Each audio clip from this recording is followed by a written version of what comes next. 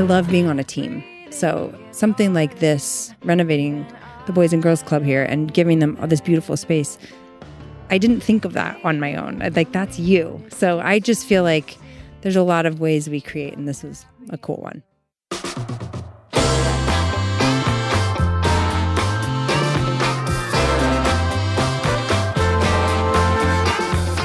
Welcome to the third season of the Good Tidings Podcast, where we highlight and inspire a community of givers with your host, the founder of the Good Tidings Foundation, Larry Harper.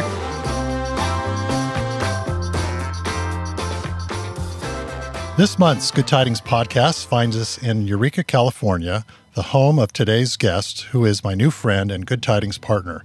She is a Grammy Award-winning songwriter and recording artist, a Tony-nominated Broadway composer, an Emmy-nominated actress, and a New York Times best-selling author. So, Sarah Bareilles, welcome to the Good Tidings Podcast. I am honored to be here, and we're in my hometown. This is amazing. This really is, and we're actually sitting in the new Good Tidings Airstream on the opening of the Sarah Studio here at the Boys and Girls Club of the Redwoods. So tell me first about what your first impression today was when you walked into this new space that you helped create. Well, I think first we have to just talk about the jaw-dropping talent of Mir Da Silva, the muralist, the local muralist artist that was so generous with her beautiful creativity and gorgeous talent to cover the walls with the most beautiful parts of our natural beauty up here. That's the number one thing I think about when I think about coming home is the natural beauty up here. We have redwood forests and rivers and the ocean and incredible wildlife, and all of that is represented on the walls of this new space. And then it was just every corner you turned, there was another like toy or drum kit or piano refurbishing or podcast mic or ukulele. I mean, it's a playground. And the kids' faces, that was the other thing. The kids' faces were lit up like the 4th of July. It was awesome. Yeah. And so what is your hope? So you saw it, and now what is your hope for the teens here in this community, how they can use that space? I think one of the things about Eureka is that it is remote. We're about 5 hours away from San Francisco, California. So there's a thing that can happen here is that people feel, they call it the redwood curtain, that you can get stuck behind the redwood curtain if you don't get out and get to experience. Some people can't afford to get out and experience other places in the world.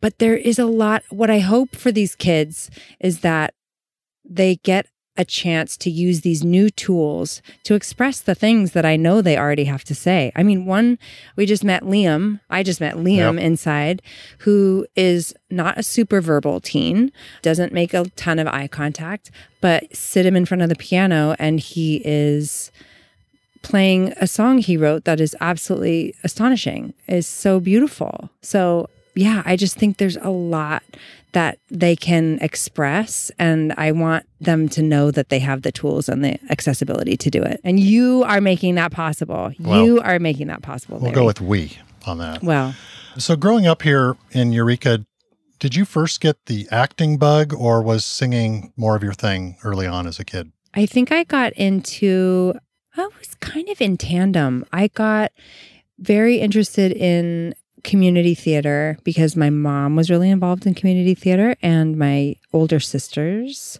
were doing a lot of theater. So I did start doing plays when I was pretty young, or musicals, I should say. But at the same time, I was also participating in chorus and my high school choral groups. And so I was a ham. I liked people looking at me while I was singing. Yeah. And I had the pleasure of you performing for us 2 nights ago at the Masonic Theater, and then hearing you perform here in Eureka, and people yesterday in a free concert. And people should know, people think Eureka is a small town, and it is in a way, but there is 26,000 people here. Yeah.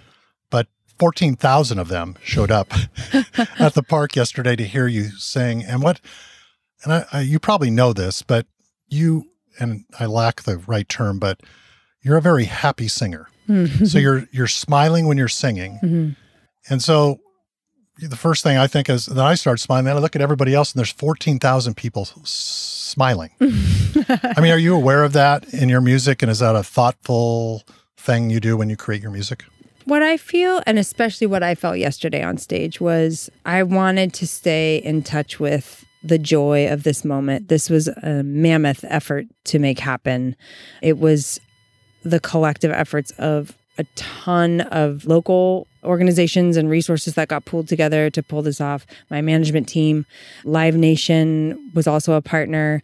We just had a ton of people getting this off the ground, and we could all feel it was a grand experiment. Eureka's never had an event like that in the history that I know of. So that was a little bit of like, is this possible? And then to look out and see how peaceful and how joyful the crowd was made me happy. It was a symbiotic relationship. It was just a really joyful thing to get to do. Yeah. I ask musicians this a lot, or any artist, but obviously when voices were handed out in the womb, you certainly were gifted with such a special sound and tone. And at what age did you realize you had this special gift that might be different than others? I think, I always looked up so much to my older sister, Stacy, who was a singer. And so I always felt like, I think I was always just trying to emulate her. But I think when I got to public school in 8th grade, I was in private Catholic school through 7th grade, and I had a challenging experience there. I was kind of bullied and made fun of. And so my family and I decided in 8th grade that I'd try public school. Let's make a change and see if that's any different. So I traded in my uniform for my regular public school kid clothes. And it was awesome. And I felt like I kind of got this fresh start. And then when I would sing, I sang like the national anthem at a, game or at a school assembly. And then I started getting sort of attention for that. And I think that's when I sort of realized that this is a unique thing to me that not everybody has. Yeah.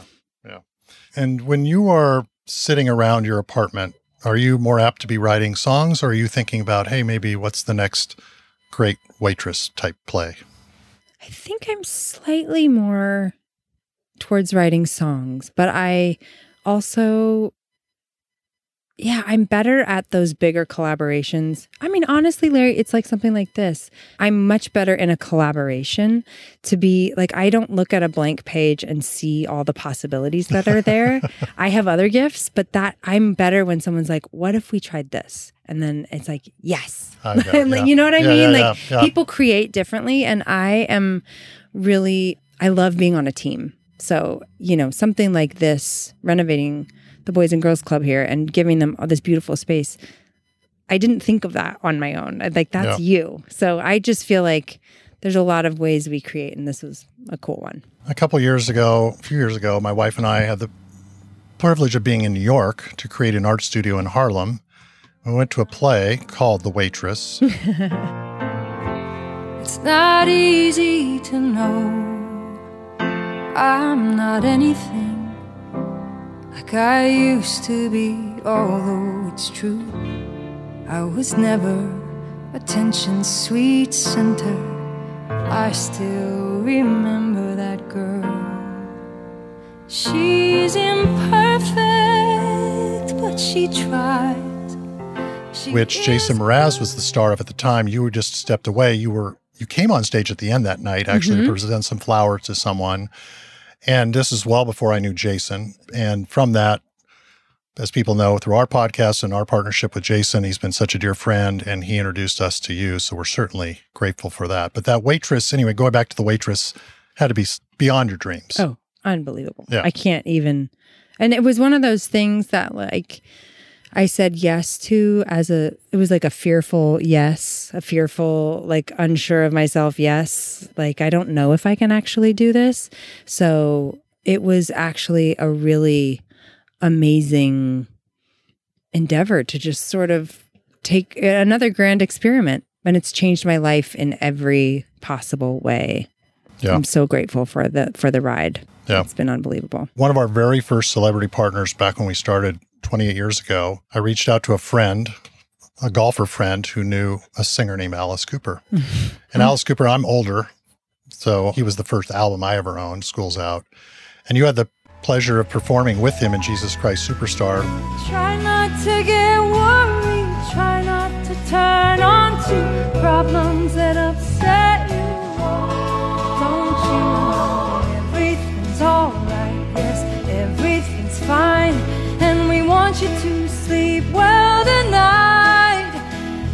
Let the world turn without you tonight. If we try, we'll get by, so forget all about us tonight.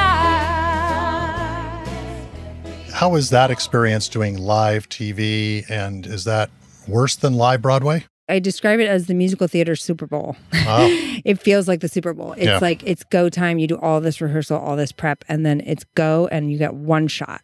And it's high intensity. But I was looking around at, the people like Alice Cooper, who seemed cool as a cucumber, John Legend, cool as a cucumber, Brandon Victor Dixon, who had a much bigger part than I did. And they were all, being very just like, okay, here we go. We're going to be professionals about this. So I was nervous, but I'm like, I don't think I'm allowed to be nervous. I only have 2 songs in the show. Yeah. So it was so much fun. Yeah, I bet. Yeah. And now you're in this great show my wife and I love on Peacock called Girls 5 Eva. How did that opportunity come about? I got one of those phone calls that nobody gets, like that you're just like, pinch me. I can't believe this is happening. And Tina Fey had seen me in Waitress. They were launching Mean Girls when it was going to Broadway. She had come to see me. I was performing in Waitress at the time. And I guess I just got logged in her Rolodex of potential cast members of new shows. And I got a call. And that was like, are you interested? And so I had a meeting with her and Meredith Scardino, our showrunner creator. Yep. And I screamed at them like a little girl. I was like, what are you crazy? I was in disbelief. I'm just like, are you sure? Because I've never done this before. And it's been another amazing left turn that I didn't see coming that I just feel so lucky for. Wonderful. I asked this with some singers because you're in such a unique profession that singers love other singers. And I've looked at your social posts and you're at a concert and you're like in awe of another singer. Yeah. And then Friday night, you're performing on stage, and I'm sitting right behind Jason Mraz, and he's beside himself listening to you, just bobbing his head. Gosh. No, but but I love, you wouldn't see that in certainly athletics or competitive sports or something, you know. So I love the fact that, are you aware of that everybody props up everybody else kind of and just is so supportive of a community? Well, I think you've also been, like, Jason is an exceptional individual, as you already know, but like I think there are people in the arts, like in music, that are competitive, that kind of can't quite bring themselves to be happy for someone else. I think that they tend to be jealous. But no, I tend to think my philosophy on this is like, it's not a ladder, it's not a hierarchical situation where someone's achieved more and so they're higher up than you.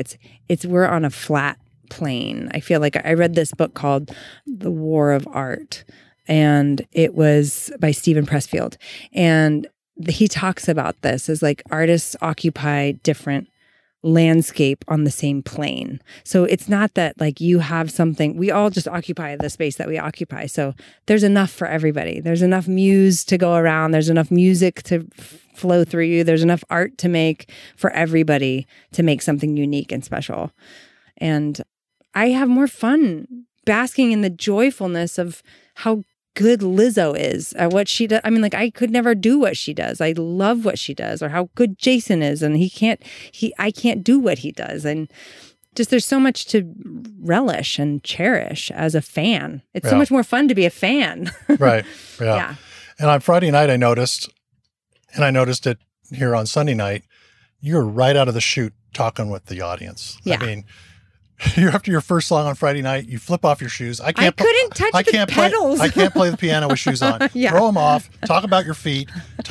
Yeah. I mean, it just makes everybody feel like you're one of them. And has that always been your way? Yes, I don't have I have like the honesty gene to a fault. Like, it's not always very charming, but it is just the way I am.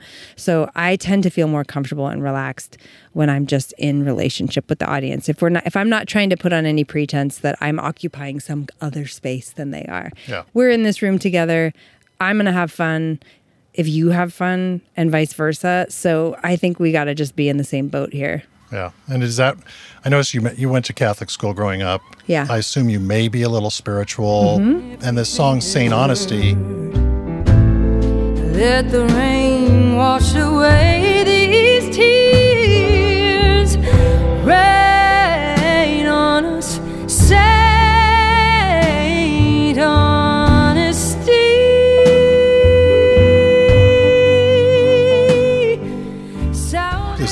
go hand in hand with your authenticity as a performer? I really believe I am a spiritual person. I wouldn't say I feel Catholic anymore, but I am deeply spiritual. I believe in a higher power. I believe that the higher power lives in every human being on earth, and our job is to lift each other up here. While we get to be on this plane of existence, our job is to lift each other up. And saying honesty, I believe that truth is the God in all of us. It's the thing that brings out our biggest and brightest selves. It's the thing that brings us closer, even when it's uncomfortable, even when it's difficult. If we can be truly honest, like that place in yourself that is like unshakable. It's just so true. Yeah. If you can learn to practice sharing that out loud with people, it's scary. Yeah. And it's not always, I don't always feel brave enough to do it, but it's something I aim for. Yeah. Now, I never heard you sing in college or as a young person, but I'm when you belted out a couple of those notes on Friday night, I thought, whoa.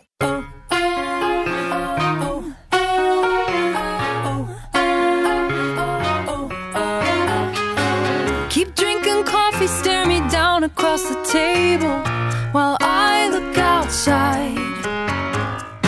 So many things I'd say if only I were able, but I just keep quiet and count the cars that pass by. You've been singing now for enough years. What do you do to keep your voice youthful? Is there something that works for you, or? Well, I think in some ways, I really just feel I have been blessed with flexible mechanics, and it's just simply the way my voice works that it has served me incredibly well over the years. As I'm aging, I'm 42 now. As I'm aging, I'm noticing I have to work a little harder. Sleep is number one. I need a lot of sleep if I'm going to be performing a lot. Hydration is number two. I need a lot of first and foremost, yes, water, but also coconut water and things that have the right kind of juice. Sure. So I got to stay really hydrated. And then the third thing is joy. Joy makes it easier to sing. It really does. It is like if I get stressed and I get tight, the first thing to go is my vocal cords. They're just they're little tiny, they're tiny muscles that make a big sound. But the first thing to go, if I get tight, they get tight. And so I try to stay loose. Yeah. Well, I just wanted to thank you again, first of all, by saying yes to the idea and working with me on this. I think we picked a wonderful spot. You saw the kids today, what the space is going to mean to them, not only musically, but a place for them to hang that's safe and inspirational. Yeah. Drama plays are going to happen. All sorts of stuff are going to happen in this space. So anyway, I wanted to say thank you for that. And my hope is that very soon we'll do something new for Children of Need, and maybe we'll do it in New York City. I love it. Yeah. Yes, to the first of what I hope will be many collaborations. Thank you.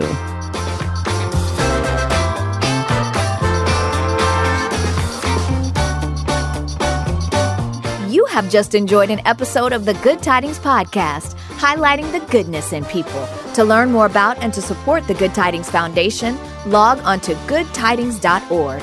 This monthly program is brought to you by the generosity of responsibility.org. Don't miss out on the Good Tidings Podcast by reviewing and subscribing to us on Apple Podcasts, Google Podcasts, Spotify, or wherever you get your podcasts.